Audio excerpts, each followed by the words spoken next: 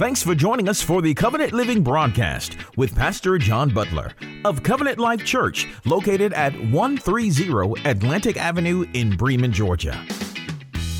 On today's broadcast, Pastor John continues in the series entitled Foundation of Our Faith. Today's subtitle is Obeying the Word. And now, here is Pastor John. Well, not unlike the people that God was speaking to through the prophet Isaiah, we have a society of people intent on creating a God in their own image. And it's perfectly fine if that God is an idol. The problem comes when people try to ascribe to God the attributes that they wished He possessed. They try to spin God's opinions, try to soften His personality. They make claims on His behalf that He never said, and they accept things that He has always rejected. They call good evil and evil good. You see, the problem is, it is the prerogative of God to speak for Himself, to define Himself, to be Himself. He does not answer to anybody else. He does not need our defending. He does not need our correcting. He doesn't need our softening. He doesn't need our marketing or our spinning. He is God all by Himself. And He's taken everything that we can handle about Himself and He's written it down in a book called the Bible. You say, John, is it everything about God? No, it's not even close to everything about God, but it's everything we can handle, and it's everything we need to get us from where we are to our next destination. This book is everything we need to be able to understand enough about God to obey His will and to get us to eternity with Him. See, there is an attack on Christianity in our country. And it's not coming from people because they say Happy Holidays instead of Merry Christmas.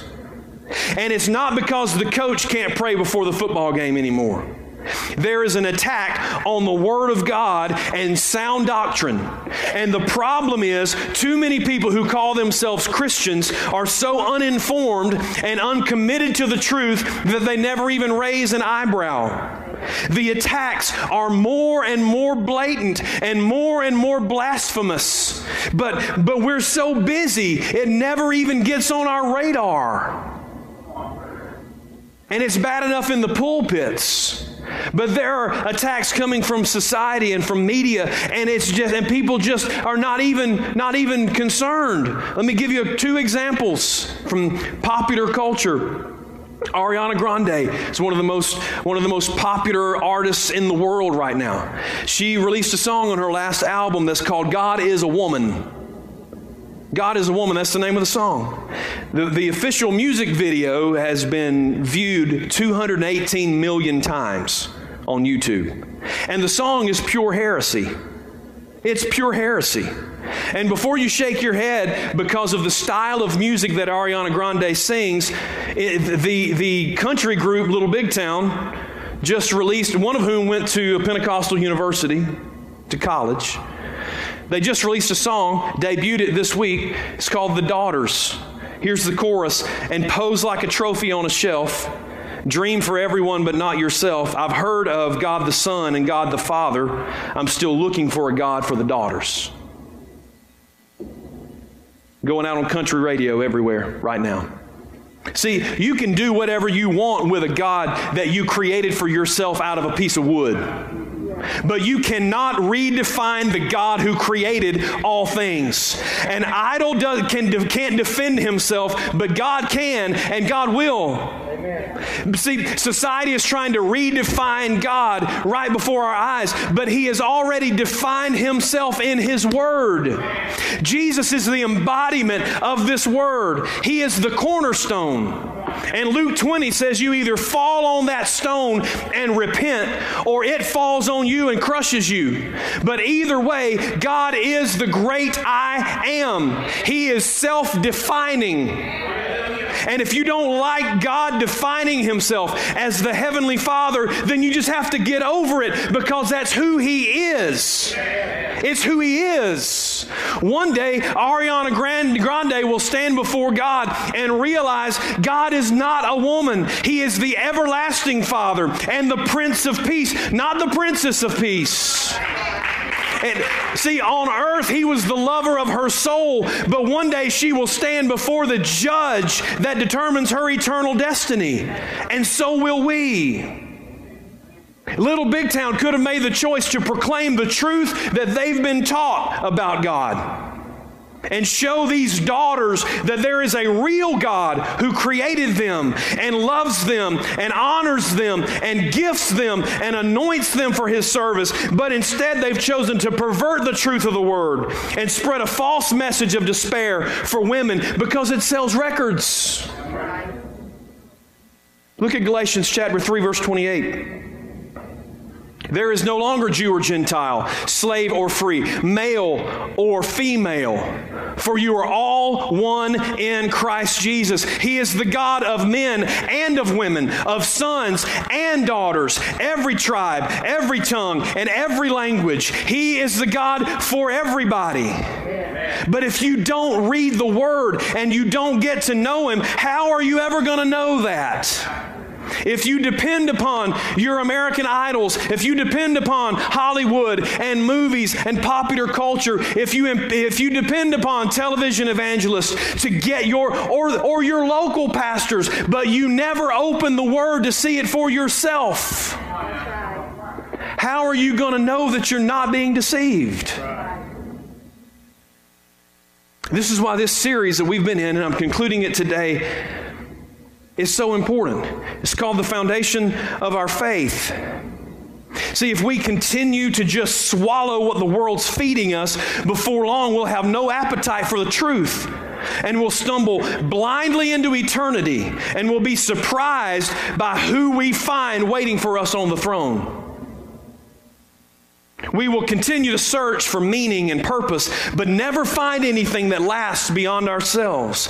We'll watch our country's morals continue to spiral out of control because there's no voice of objective truth. This Word is the foundation of our faith, and we can't treat it lightly. We have to understand it for what it is, because it teaches us who God is. And there is nothing more important than our understanding of who God is. Now, in the first message, we looked at the fulfilled prophecies as evidence that the Bible can be believed. In the second message, we discovered that the Bible was transmitted by God, transcribed through the ages, and translated accurately so that we could understand God and understand what He was trying to communicate to us. It can be trusted. If you missed either of those messages, I want to encourage you to either go to our YouTube channel and watch them, or go to the podcast, either on Apple or Google, and it's on Spotify now as well. So go to those sources, catch up on these messages, because they were designed to stand alone, but when you use them together, they build on each other to build a transcendent truth. Now, today is the third and last of those messages, and I want us to talk about the most important aspect of this series. So we did believing the truth and believing the Word and trusting the Word. Today is obeying the Word. Obeying the Word. And I want you to see this in James 1, chapter 1, verse 22. I'm going to read through 25, but don't just listen to God's Word. You must do what it says. Otherwise, you're just fooling yourselves. For if you listen to the Word and don't obey, it's like glancing at your face in a mirror. You see yourself, walk away, and forget what you look like. But if you look carefully into the perfect law that sets you free, and if you do what God says and don't forget what you heard, then God will bless you for doing it. Listen, the worst form of lying is lying to yourself. Amen. Self-deception. That's what God says you're doing when you hear the Word of God, but you don't do it.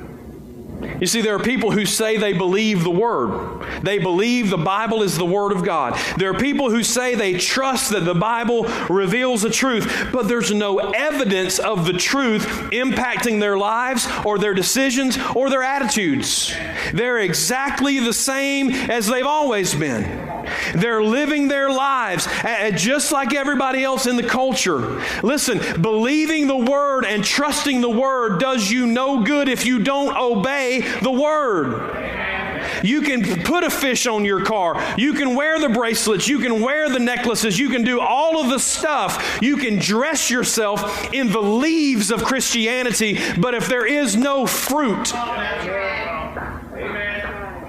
then you need to check the root and make sure it's on the Word of God. So today we're going to look at 3 reasons that you should obey the Word. Obey the Word. Here's the first thing. Because it's inspired. It's inspired. 2 Timothy chapter 3. All Scripture is inspired by God, and it's useful to teach us what's true and to make us realize what's wrong in our lives. Not their lives. It's personal. That's a personal pronoun. Our lives. It corrects us when we are wrong and teaches us to do what's right. God uses it to prepare and equip His people to do every good work. The Word of God, the word inspired means God breathed.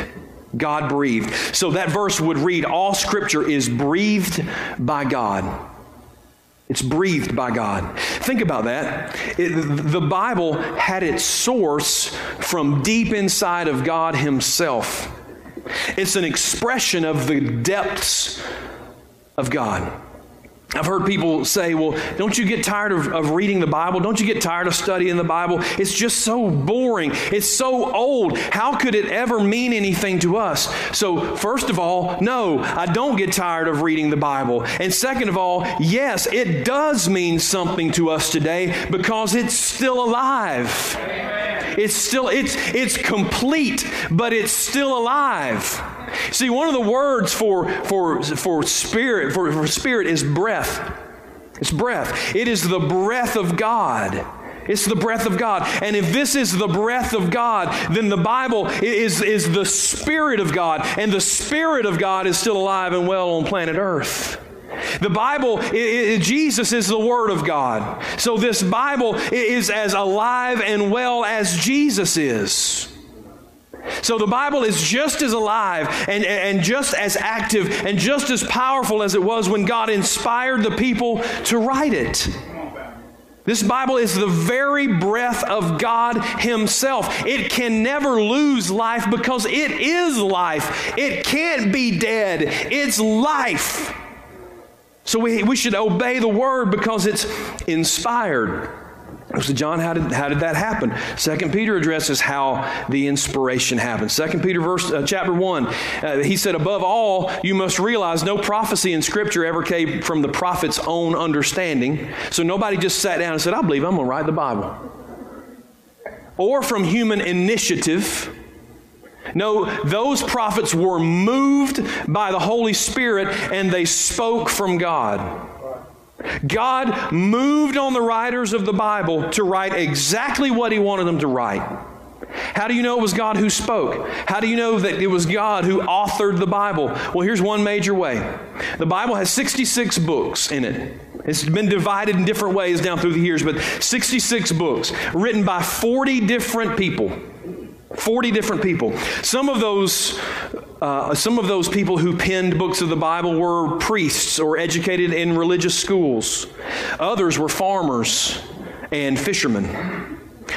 You take 40 random authors from across 1,800 years, which is the span in which the Bible was written. You take 40 random authors from across 1,800 years, and you see if their writings form any sort of sense at all when you put them together.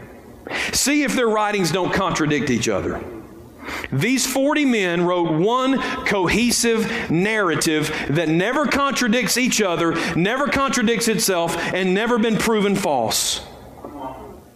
It's the best-selling book of all time. It has changed the course of history.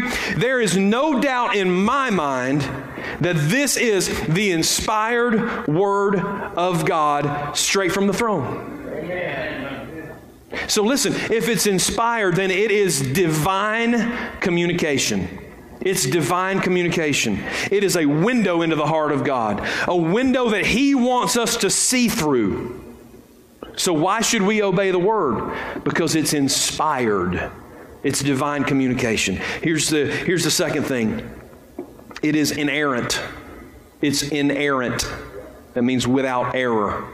And I'll show it to you in Psalm 12. These are just a couple of examples. Psalm 12 and 6. The Lord's promises are pure, like silver refined in a furnace, purified 7 times over. It's pure, without error. Look at Psalm 19 and 7.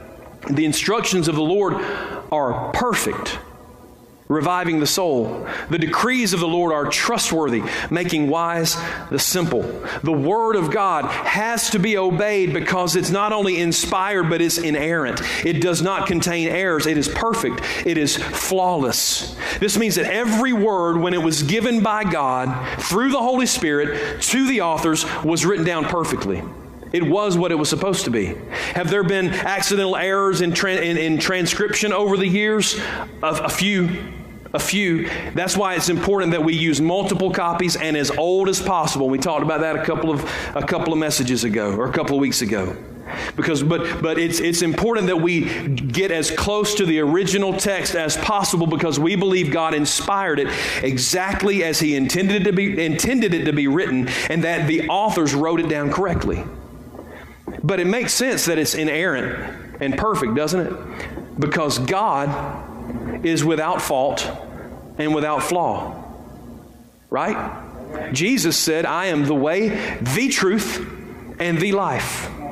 God can't make a mistake because He's perfect. We sing about it all the time. Tomlin song, He's perfect in all of His ways. Right? He couldn't inspire falsehood or inaccuracy.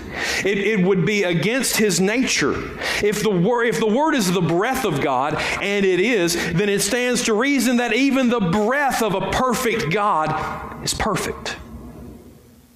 So we believe that every word of the Bible was written exactly, it was written exactly the way God wanted it to be written in that moment in time. I want you to look at Galatians chapter 3 and verse 16. You say, John, I don't know. I think maybe the big picture is what God wanted, but I think that they just kind of figured out what words they wanted to use. Well, look at this. God gave the promises to Abraham and his child. And notice that Scripture doesn't say to his children as if it meant many descendants. Rather, it says to his child, and that, of course, means Christ. Paul, who wrote this letter to the Galatians, Paul drilled down on the tense and the number of the verb that was used 1,000 years before in order to find a spiritual truth. That's because he knew that every word was written exactly as God wanted it to be. That's why we break down the words. That's why preachers talk about, look at the original languages, Greek and Hebrew and Aramaic. It's not because they want to sound smart. It's because the intention of God was communicated in those languages, and it's important that we get it right, that we understand what it actually says. And not what we wish it said, or not what we think it might say, but to drill down and find out what thus saith the Lord. Now, let me clarify something here. Don't confuse inerrancy don't confuse inerrant with literal. Okay? We don't believe in a literal translation of the Bible. Why not? Because not everything was intended to be taken literally. Some things are poetic expressions. Some things are prophetic symbolism. We talked just a few weeks ago about the bear and the leopard. Those kingdoms were not bears or leopards. It wasn't a kingdom of animals. Those were symbolic, prophetic expressions. And some things are exaggerated to make a point. Right? For example, Jesus said, if your eye causes you to sin, pluck it out. Just dig that baby right on out of there. If we believed in a literal interpretation of the Bible, y'all would all be blind. And I wouldn't be able to see you to know that. We don't believe that it should be understood literally. We believe it should be understood accurately, the way He intended it. That God had an intended purpose for inspiring what He inspired, and we should sincerely search for that meaning. So if it's inspired, then it's divine communication. If it's inerrant, then it's true communication. And here's one last thing. We should obey the Word because it's immutable. It's inspired, it's inerrant, and it's immutable. And I'll tell you what that means in just a second. Malachi chapter 3, verse 6. It says, I am the Lord and I do not change. I don't change. Some people are one way in church and another way at home, another way at work. That ain't the God we serve. That ain't the God we serve. He's the Lord. He's God all over the place. God all the time. Look at James 1:17. In the New Testament, whatever's good and perfect comes down to us from God our Father, who created all the lights in the heaven. He never changes or casts a shifting shadow. Listen, if you shine a light through us, and then you turn us a different direction, we're going to have faults, we're going to have flaws that are going to cast shadows on the light that shines through. It's going to, because it highlights the flaws. There's no flaws in Jesus. There's no flaws in the Lord. He doesn't change. He doesn't change. Immutable means unchangeable. The Word of God is unchangeable. You think of the word mutation. As something mutates, it changes. It becomes something else. That doesn't happen to God. That doesn't happen to the Word. The Word has to be immutable because God never changes. Hebrews says that Jesus Christ is the same yesterday and today and forever. It is the opposite of the shifting sands of life. This Word is the solid rock upon which you can build your life. If it was true then, it's true now. If it was a sin then, it's a sin now. That's why the true church will always run counter to the culture. Culture changes constantly. You can't figure out what's cool, right? Because by the time you figure out what's cool, it's not cool anymore. It changes constantly. The values, the morals, the beliefs, they're constantly evolving. They encourage people to speak their truth. If I hear one more person say, would you just speak your truth, I'm going to throw up. There is only one truth, and the truth is a person, the person of Jesus Christ, and He never changes because He's already perfect. There's no way to, why would you want to change? He's perfect. There's no way to improve upon perfection, so there's no need for Him to change. Some of you men have been telling your wives that for decades.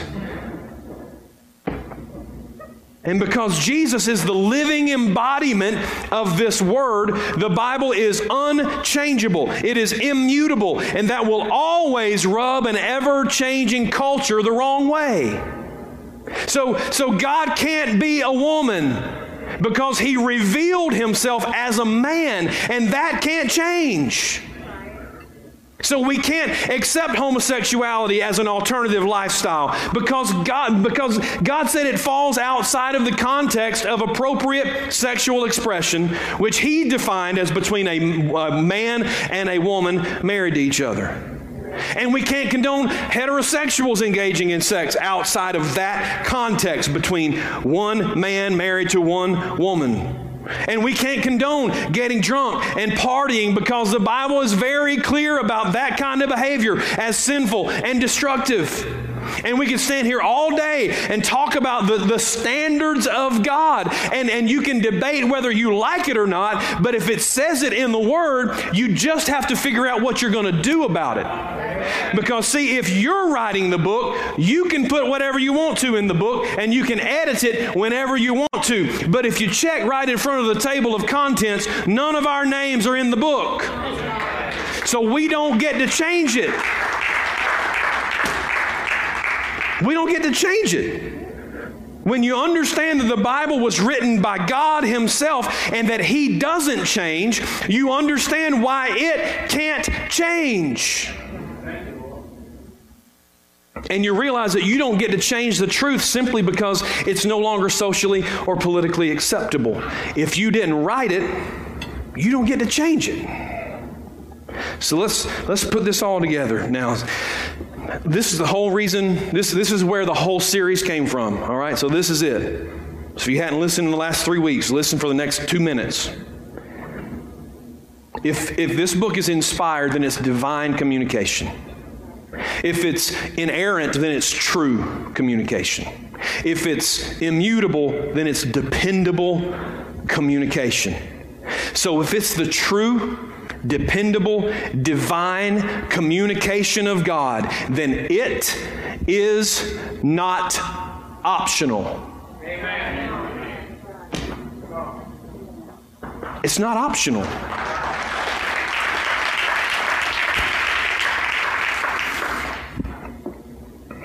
If the Bible is what it says it is, and I think I've given you plenty of reasons in the last 3 messages to believe that it is, then why don't we obey it?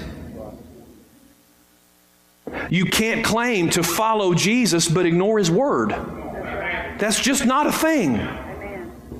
If you don't believe and trust and obey the Bible, then you're not following the God of the Bible. You have created a God in your own image, and you may have named Him Jesus, and you may have dressed Him up like the one true God, but it's just a cheap imitation. I've heard people say, well, my God wouldn't do this, or my God wouldn't do that. If you really believe in an all-powerful, self-sustaining, eternal God, then our job is not to define Him, it's to get to know Him and to understand Him. How do you know your God wouldn't do that if you haven't read the book? What would you think of somebody if they said, well, my George Washington would never own slaves? You're George Washington?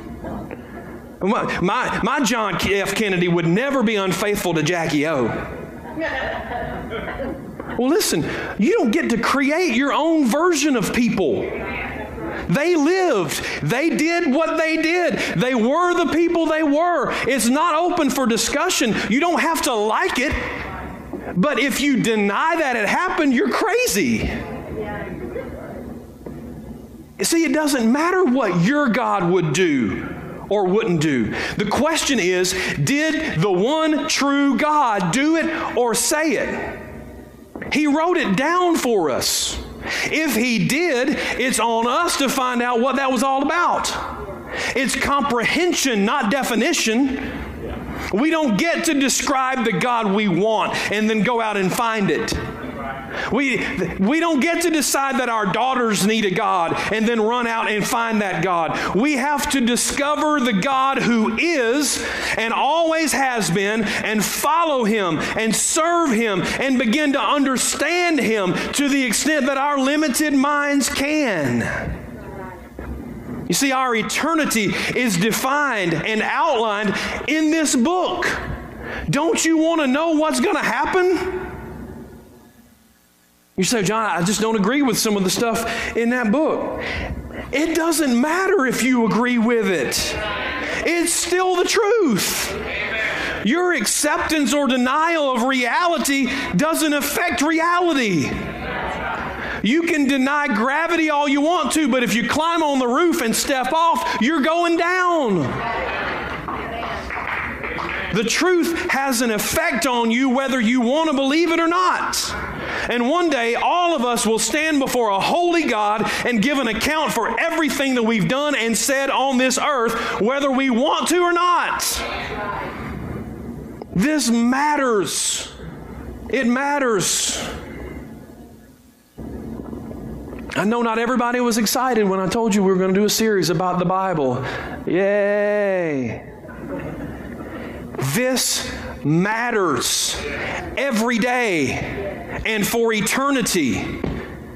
Let me help you see why I'm so passionate about this if you haven't seen it already. This is John 15. Now listen, I'm going to go backwards. Okay? I'm going to go backwards. So I'm starting in John 15. I'm going to wind up in John 14. Calm down, you OCD people. It will be all. These are still the words of God, no matter which order you read them in. These are written in red. The last night of Jesus' life on this earth, John 15. When you obey, He's talking to His disciples on the way to the Garden of Gethsemane. Okay, when you obey my commandments, you will remain in my love, just as I obey my Father's commandments and remain in his love. Let me read that again. When you obey my commandments, you remain in my love. Did y'all get that? Now, let's look at verse 6, 4 verses before. Anyone who does not remain in me is thrown away like a useless branch and withers. Such branches are gathered into a pile to be burned. Didn't he just tell us how to remain in his love? What did he say? When you do my commandments, you remain in my love. If you don't remain in me, you don't remain in my love, you're thrown away like a useless branch and wither. All right? Now, let's look at chapter 14, verses 23 and 24. Jesus replied, all who love me will do what I say. My Father will love them. We'll come and make our home with each of them. Anyone who does not love me will not obey me. And remember, my words are not my own. I'm telling you. What I'm telling you is from the Father who sent me. If you don't know what the Word says, how are you going to obey His commandments? Amen. If you're not obeying His commandments, Jesus said you don't love Him. I didn't say that.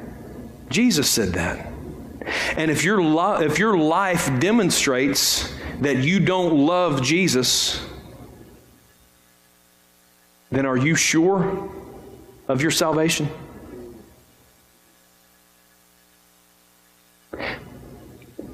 Salvation is not about a feeling, because you get lots of feelings all day. And the prophet said your heart is deceitful above all things. Amen. So your feelings will fool your heart. But they're spiritual facts. And the fact is, when you surrender your heart to the Lord, old things pass away. All things become new. You are born again. You are a new creation. So if you came to an altar, or you signed a card, or you shook a hand, or you joined a church, or you did whatever you did, and nothing changed, then you didn't meet Jesus. Or if you met Him, you didn't surrender to Him. You abide in Him. It's a lifelong relationship. It's not a one-time meet and greet. It's a lifelong relationship of repentance and surrender to Him as the one true God. He's Him. He's it. That's it. What He says is what you do. You don't have to like it. You just have to figure it out. You just have to deal with it. You say, but John, I can't be perfect. I mess up. Of course you do. All of us do. And God, in 1 John, He said, little children, that's the children of God, little children, don't sin. But if you do, you have an advocate with the Father. You can come to Him. You can receive forgiveness when you repent. But the standard was don't sin. Throughout the book, it talks about those who are in relationship with Jesus have changed. You put off the old man, you put on the new man. I don't know, I've been so anxious to get to this pulpit all week long. This is important for somebody. This is eternity for somebody. If you're a member of this church, I'm so glad you're a member of this church. If you come every week, I am so blessed by your attendance. But I'm not the one on the throne. You're not going to stand before me. I don't get to testify how faithful you were, or how nice you are, or how much you give, or how much you serve. You're going to stand before God. And He knows. He knows what you did with His Word. He knows what you did in your life and in your heart.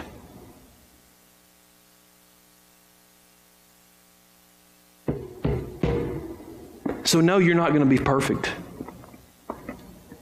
But are you even trying? How can you say you love somebody? How can you say you're in covenant with somebody and not even care what they think or how they feel or what they want? When I said I do to that woman down there 28 years ago, my life changed. My behavior changed. My attitudes changed. My decisions changed. Because we're in covenant. And if your covenant doesn't bring change, it ain't much of a covenant. And she's a great woman, but she's not the perfect Lamb of God with whom I am also in covenant. And if I can be in covenant with a woman and my life change, but I can be in covenant with the Lamb of God and my life doesn't change, there's a problem. There's a problem. And you say, John, I'm so sick of coming in this church and every week you tell us one more thing or four more things that we're not doing right. I just wish somebody would make me feel better. I just wish somebody would tell me something to bring me some joy. I just did. Living according to this word is what brings you joy. It's what brings you peace. It's what brings you to exactly where you've always wanted to be but never knew how to get there. Amen. Because you're not the only one that's going to stand before God. So am I.